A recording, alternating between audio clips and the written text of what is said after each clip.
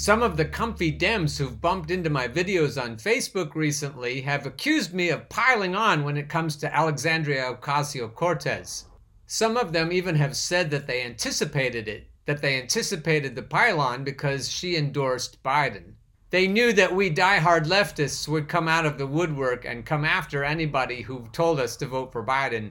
If you've been following this show lately, you'll know that there has been a lot of scorn heaped on progressives because they haven't been doing enough regarding the COVID crisis, and they haven't been doing enough to hold Biden accountable. They've been awfully quiet lately. This article from the Screeching Kettle blog was prescient. It was written back in August of 2018, if you can believe it. The reason for my incredulity is because it's so accurate, even though it was written more than 2 years ago. And just like that, a brand new face has emerged onto the political scene in the form of one Alexandria Ocasio-Cortez, a pretend socialist running in the corporate-owned Democratic Party with a middle-class bootstrap story straight out of the wealthy suburbs of Yorktown Heights, New York, where the median household income is a relatable $95,000 a year. This is me speaking. I assumed that the Screeching Kettle, unlike me back in 2018, was assuming that Alexandria was a plant all along. To my credit, I'm confident that in the elections to come, I will be able to sniff a sheepdog out much sooner than I was able to in the past. The point of a sheepdog is to get us enthusiastic enough to keep supporting that sheepdog even when they stay inside the Democratic Party and even after they cave in. I don't know if I'm so suspicious and cynical as to think that they cave in on purpose, but I'm not sure that I would blame others who felt that way. Who knows, maybe I'll get there eventually. Now back to the story. Year after year, the mainstream media beg us to swoon over a candidate they choose to parade across all the late night and early morning talk shows as a champion of the people, as if they are some kind of fighter of the establishment. But as the old saying goes, the revolution will not be televised, and adding to that, your revolutionaries probably won't be spotted dancing with Ellen or cracking jokes with Jimmy Kimmel. You see, we've been here before. Coincidentally, almost always during an election year. Consider these utterly ridiculous headlines. Alexandria Ocasio-Cortez versus the machine. Alexandria Ocasio-Cortez to Bay Area? This is about a movement. America's new revolutionaries show how the left can win. Alexandria Ocasio-Cortez fights the power. My, it feels like only yesterday when a young and handsome African-American senator from Illinois was promising to close down Guantanamo Bay, put an end to widespread government surveillance, withdraw U.S. troops from Iraq, and to usher in a government so transparent we could see right through it. 8 years later, with Obama long gone from office, we can see the results of those lofty pledges. Guantanamo remains open, government surveillance was amplified, and NSA whistleblowers were prosecuted. U.S. troops remained in Iraq and also found their way to Syria and Libya, and Obama's government was so transparent, he accepted an award for it, in private, with the media banned. Seriously. Republicans learned from Obama's successful manipulation of American voters. First, they tested the waters with Rand Paul, an interventionist abroad and a drug warrior at home. Paul, backed by corporate AstroTurf organizations like FreedomWorks, was tasked with hijacking the growing libertarian movement, pandering to millennials, and going on a black and brown tour to target minorities in a pathetic attempt to fold them into the GOP establishment. In retrospect, his bid for presidency was probably less about actually winning and more about rallying up young voters and minorities before dropping out of the race and encouraging them to support his old golfing buddy, Donald Trump. Fiendishly clever. This is similar to what Bernie Sanders did and has done for decades. First starting with Bill Clinton in 1992 and concluding with his shameful endorsement of Hillary Clinton in 2016, an action that effectively absorbed any revolution he was supposedly starting. This is me. I don't know why I couldn't see it coming. I guess that's the new meaning of hindsight is 20/20. Somebody ought to pay me for that one. Trump's Make America Great Again campaign has already followed a similar path, evident by the corporate pillaging taking place under his administration. His revolution, like every other revolution started by someone running in either of the two major political parties, will inevitably end once he leaves office, only to be replaced by another phony revolution that will take its place. And all of this brings us to what makes the hype around Alexandria Ocasio-Cortez so frustrating. Here we have a millennial politician running as a Democrat, making all sorts of empty promises of hope and change, of making America great again, but spoken by a different face with different words. We're expected to believe it will be different this time, but we've heard that before. We've been here before. 2020, should you win in November, in 2020, can you say right now that you will unequivocally back the Democratic nominee in opposition to President Trump? Meaning, if this were 2016, would it be a guarantee that Hillary Clinton would have gotten your vote? Yeah. Or do you foresee a reasonable scenario in which that wouldn't happen?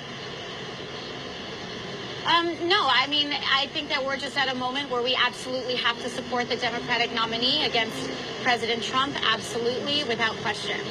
I guess we have heard that before. In 2020, should you win in November, can you say right now you will unequivocally back the Democratic nominee in opposition to President Trump? Meaning, if this were 2016, would it be a guarantee that Hillary Clinton would have gotten your vote? This was during a 2018 Clinton News Network interview. Yeah, she enthusiastically responded.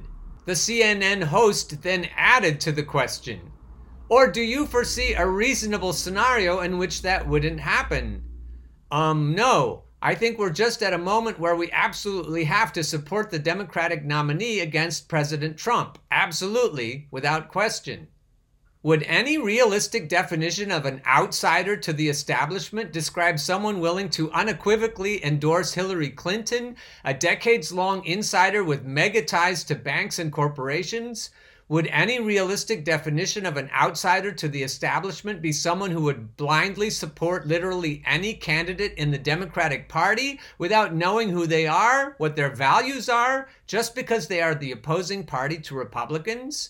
Or would this description more likely be of someone with loyalty not to their proposed ideas, but to the Democratic Party and keeping it in power no matter what? Ding, ding, ding! It gets worse.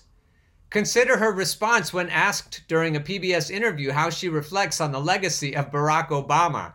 I think for me, I try to look through Obama's legacy with as clear eyes as I possibly can. I certainly phone banked for him in 2008 as a young college student, and I think that I acknowledge that his administration came in at a very difficult time. He came in at the pitch of a financial crisis. He came into just, I think, unprecedented obstructionism from the Republican Party. He came at a time when I believe that the Republican Party started putting party over people, and that has created a very destabilizing dynamic. Yeah, it's all the Republicans' fault. I think that he tried. I think he did his best. I do have my critiques. I think that we got a little too corporate friendly in terms of policies, in terms of how we recovered from the financial crisis. I don't agree with all of our foreign policy and drone strikes, but I also acknowledge that we did make progress during his presidency, and I do think that it's my responsibility and our generation's responsibility to build on that. And this is me talking, as opposed to completely obliterating it. You can't build on a shaky foundation. Back to the story. This question could have been a prime opportunity to deviate from Obama's legacy. Instead, Ocasio-Cortez chose to gloss over and cling to it. Such a response isn't revolutionary. It's apologetic. It's delicate. It's too nice and far too friendly to an administration that promised many of the same voters supporting Ocasio-Cortez a departure from the status quo, only to betray them and become a torchbearer of it. Yes, Obama came in at a very difficult time, but what point in American history wasn't difficult? Glossing over Obama's failures by blaming them on the time period and on other party obstructionism is what establishment insiders do to cover up the misdeeds of their own party and to stay in the clique. saying you don't agree with all of our foreign policy while failing to acknowledge that Obama received more money from defense companies than a war hawk like John McCain during the 2008 campaign, and then went on to bomb 7 Muslim countries before leaving office, might make one wonder why you only mention drone strikes instead of wholeheartedly rejecting U.S. imperialism at its core by denouncing Obama for being a warmonger no different than Trump or George W. Bush. Here's an update from January of 2019. AOC expressed support for Nancy Pelosi back in November 2018. Right now, out of the field, I would say that Pelosi is the most progressive candidate. All of the rebellion for the speakership are challenges to her right, and so I think it's important to communicate that. My standard is this: I'm going to support the most progressive candidate that's leading the party, and right now, that is Nancy Pelosi in terms of the running. I would like to see new, younger leadership, but I don't want new leadership that's more conservative. I'd like to know the names of the people that she thought were more conservative than Nancy Pelosi.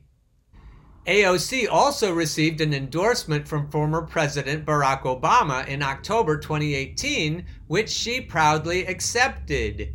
Thank you, @Barack Obama. Time to bring it home this November. Help us organize for healthcare, housing, education, and justice for all. Ocasio2018.com. And speaking of foreign policy, Ocasio-Cortez's absolute lack of emphasis when it comes to cutting defense spending speaks volumes. When asked how she would pay for added social programs, she almost exclusively mentions raising taxes on the wealthy and on corporations. During those rare times when she does mention defense spending, as she did during a July 2018 interview with Trevor Noah, it comes up at the very end of her explanation and is referred to in gentle terminology as reprioritization. The problem here is that gutting defense spending shouldn't be the ending point of any serious response on how to improve social programs, especially in a country where $700 billion in taxpayer dollars are nonchalantly passed off to weapons manufacturers. Gutting defense spending should be mentioned first and foremost, without question, without hesitation, every single time. Perhaps the reason Ocasio-Cortez fails to do this and instead sticks with safe, populist messages like raising taxes on the wealthy is because she actually has no interest in challenging such an overwhelmingly powerful industry. In fact, her entire anti-war platform needs to be placed under an intense microscope given what little we know about it. First, there are the obvious signs, like her willingness to brush over and support war criminals like Barack Obama and Hillary Clinton. To reiterate, Obama bombed 7 Muslim countries while in office: Afghanistan, Iraq, Libya, Somalia, Pakistan, Yemen, and Syria. His administration continued to prop up a dictatorship in Saudi Arabia, continued to funnel money into Israeli aggression against Palestine, and oversaw a murderous aerial drone program which went so far as to target American citizens and their children. Standing proudly at his side for a good chunk of this bloodbath was Hillary Clinton, who not only supported Obama's activities, but actively campaigned for them in the media. For Ocasio-Cortez to support either one of these two monsters is no small observation and is certainly nothing to be taken lightly. Then there's the fact that her anti-war platform vanished from her website and only reappeared after disappointed fans pointed it out. And what does appear on that website is her opposition to the wars, not because of their immorality, but because of their lack of legality. According to the Constitution, the right to declare war belongs to the legislative body, not the president. Yet, most of these acts of aggression have never once been voted on by Congress. Her views on Israeli aggression against Palestine also are telling. After criticizing Israeli violence against Palestine during a PBS interview with Margaret Hoover, she immediately backpedaled like a coward, claiming she's not an expert.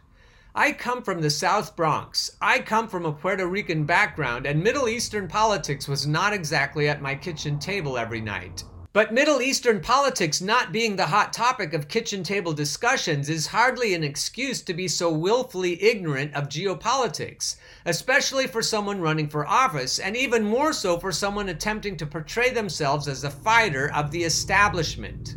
There are other areas of her foreign policy views also worth mentioning. For example, Ocasio-Cortez has apparently joined the Democratic Party's seance to resurrect the crazed ghost of Senator Joseph McCarthy in an attempt to once again petrify Americans with the evil Russian bogeyman. In an interview with The Intercept, she said, "We now have Russia playing a very aggressive role in other nations. We have what we saw in Europe ahead of the French elections where, thankfully, they had planned for a cyber attack. But we have a lot of the destabilization of our political institutions as well. We see the role that Russia is playing in that. We see, for example, because of the domestic role that the Trump administration is playing in this protectionist ante-up, we see China. This has been happening before Trump. But now, especially during this administration, they are now starting to fill that vacuum of power that the United States formerly held. So I think that from our vantage point within the United States, we have to address those two things." This is me breaking in. Jesus fucking Christ. That's what she actually said. She was trying to scare us with Russia and China even then. Back to the story. Russia's aggressive role in other nations pales in comparison to America's hostile activities around the world. Our bloated defense budgets year after year, our military bases dotting every corner of the globe, our unaccountable torturers, our drone strikes, our support for dictatorships, our funding for rebel groups in countries our government doesn't like, our military occupations in mineral-rich countries. Does Ocasio-Cortez want to concern herself with this vacuum of power that the United States formerly held, or does she want to cut defense spending? Because rekindling the atomic flames of the Cold War with Russia and China probably isn't going to lead to a scenario where defense companies are making less money. During the same Intercept interview, Ocasio-Cortez was asked by Jeremy Scahill, "Is there any U.S. military action since 9/11 that you would have supported if you were in Congress? Let's go from September 11th, 2001 to today, as we speak. Bombing a country, drone strikes, snatching people off the streets, invading countries, surging as Obama did in Afghanistan." To which she replied, "In terms of aggressive military actions, no. I'm proud to have the endorsement of Common Defense, which is a group of military veterans and their families that are trying to fight for social justice and economic justice and peace in the world abroad. So when I had these conversations, I think it's important to echo that not all military actions are what you're discussing. In terms of what you're discussing, probably not. The only one that, even with the surge, with Obama's surge, I think what he was trying to do was deal with this mess of going into Afghanistan in the first place. I think the Doonesbury comics should start depicting her as a waffle." Back to her quote. "In a sense, there are some tough spots that you're in when you have boots on the ground and you have those soldiers that are there. Pulling out immediately sometimes isn't the most stabilizing course of action. So I think there, maybe. But I don't think that these drone strikes were just. I don't think that essentially this blank check on wars that the AUMF provided that allowed us to go into places like Yemen and so on to essentially wage war that Americans don't even know about. I think all of those actions are pretty reprehensible and they don't serve to further stabilize communities. And in fact, we've pumped arms into a lot of these areas. We arm one rebel group and then that eventually becomes a destabilizing force 5 years on from that. What could have been a simple response, an easy, no, I don't support any of the post-9/11 wars, instead morphed into a block of text about how not all military actions are created equal, defending the mess that Obama made messier by authorizing a surge in Afghanistan, saying that sometimes there are tough spots where we need boots on the ground, where pulling out immediately isn't the most stabilizing course of action, and then rounding it all up by talking about how destabilizing it all is.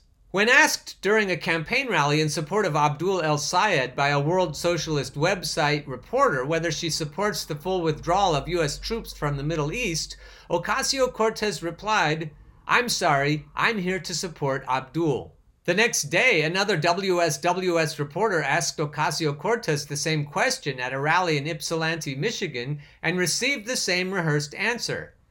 Once again, what should be an easy question from a supposedly anti-war candidate turns into a lost opportunity and yet another sign of just another establishment hack pretending to be something else. Update: in January of 2019, AOC voted to support a bill reaffirming U.S. loyalty to NATO.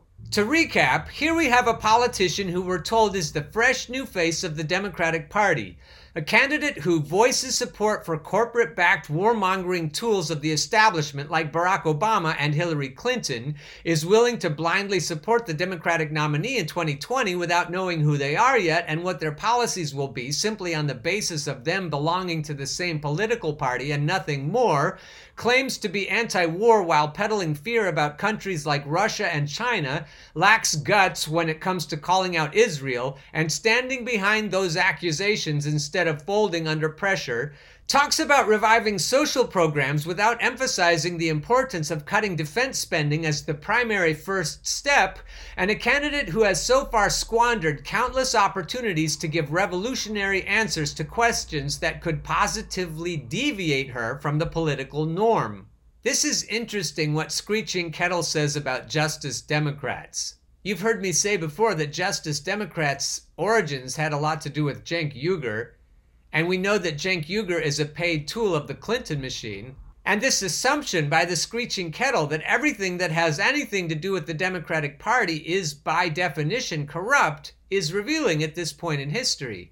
Therefore, everybody that is being placed into the Democratic Party should be considered a sheepdog by default. Or at least that's what Screeching Kettle assumes. And if the Clinton machine was funding it from the beginning, that actually makes a lot of sense.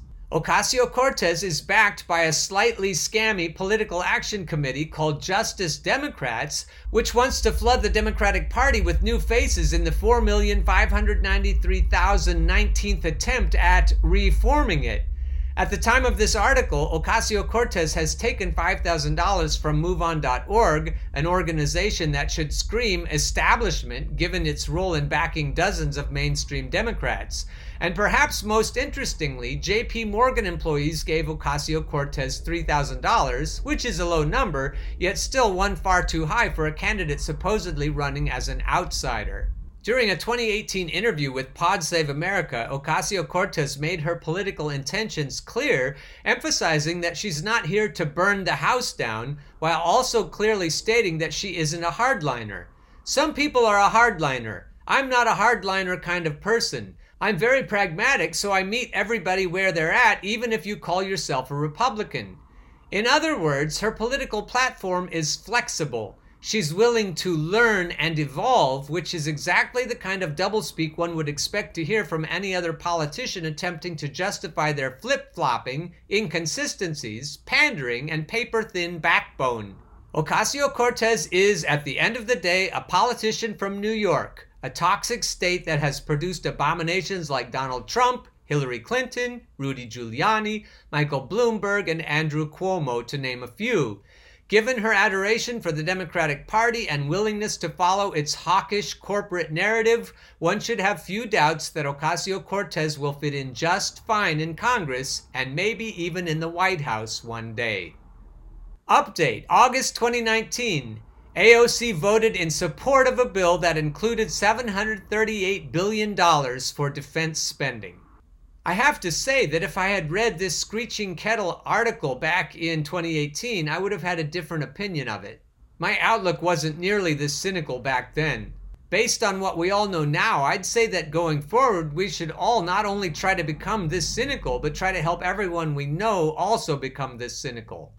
Unless we and a whole lot of other people become this cynical going forward, we're just going to have more of what we've had for the last 100 years. The DNC has a long history of co-opting young energy. The Sunrise Movement, DSA, Black Lives Matter, and soon, Movement for a People's Party. Unless we wake the fuck up, the DNC is going to continue to suck that kind of energy into its swirling vortex for the foreseeable future. And the only antidote is education. And that's where you come in, and that's where I come in. If we don't figure out how to help people wake up, all is lost.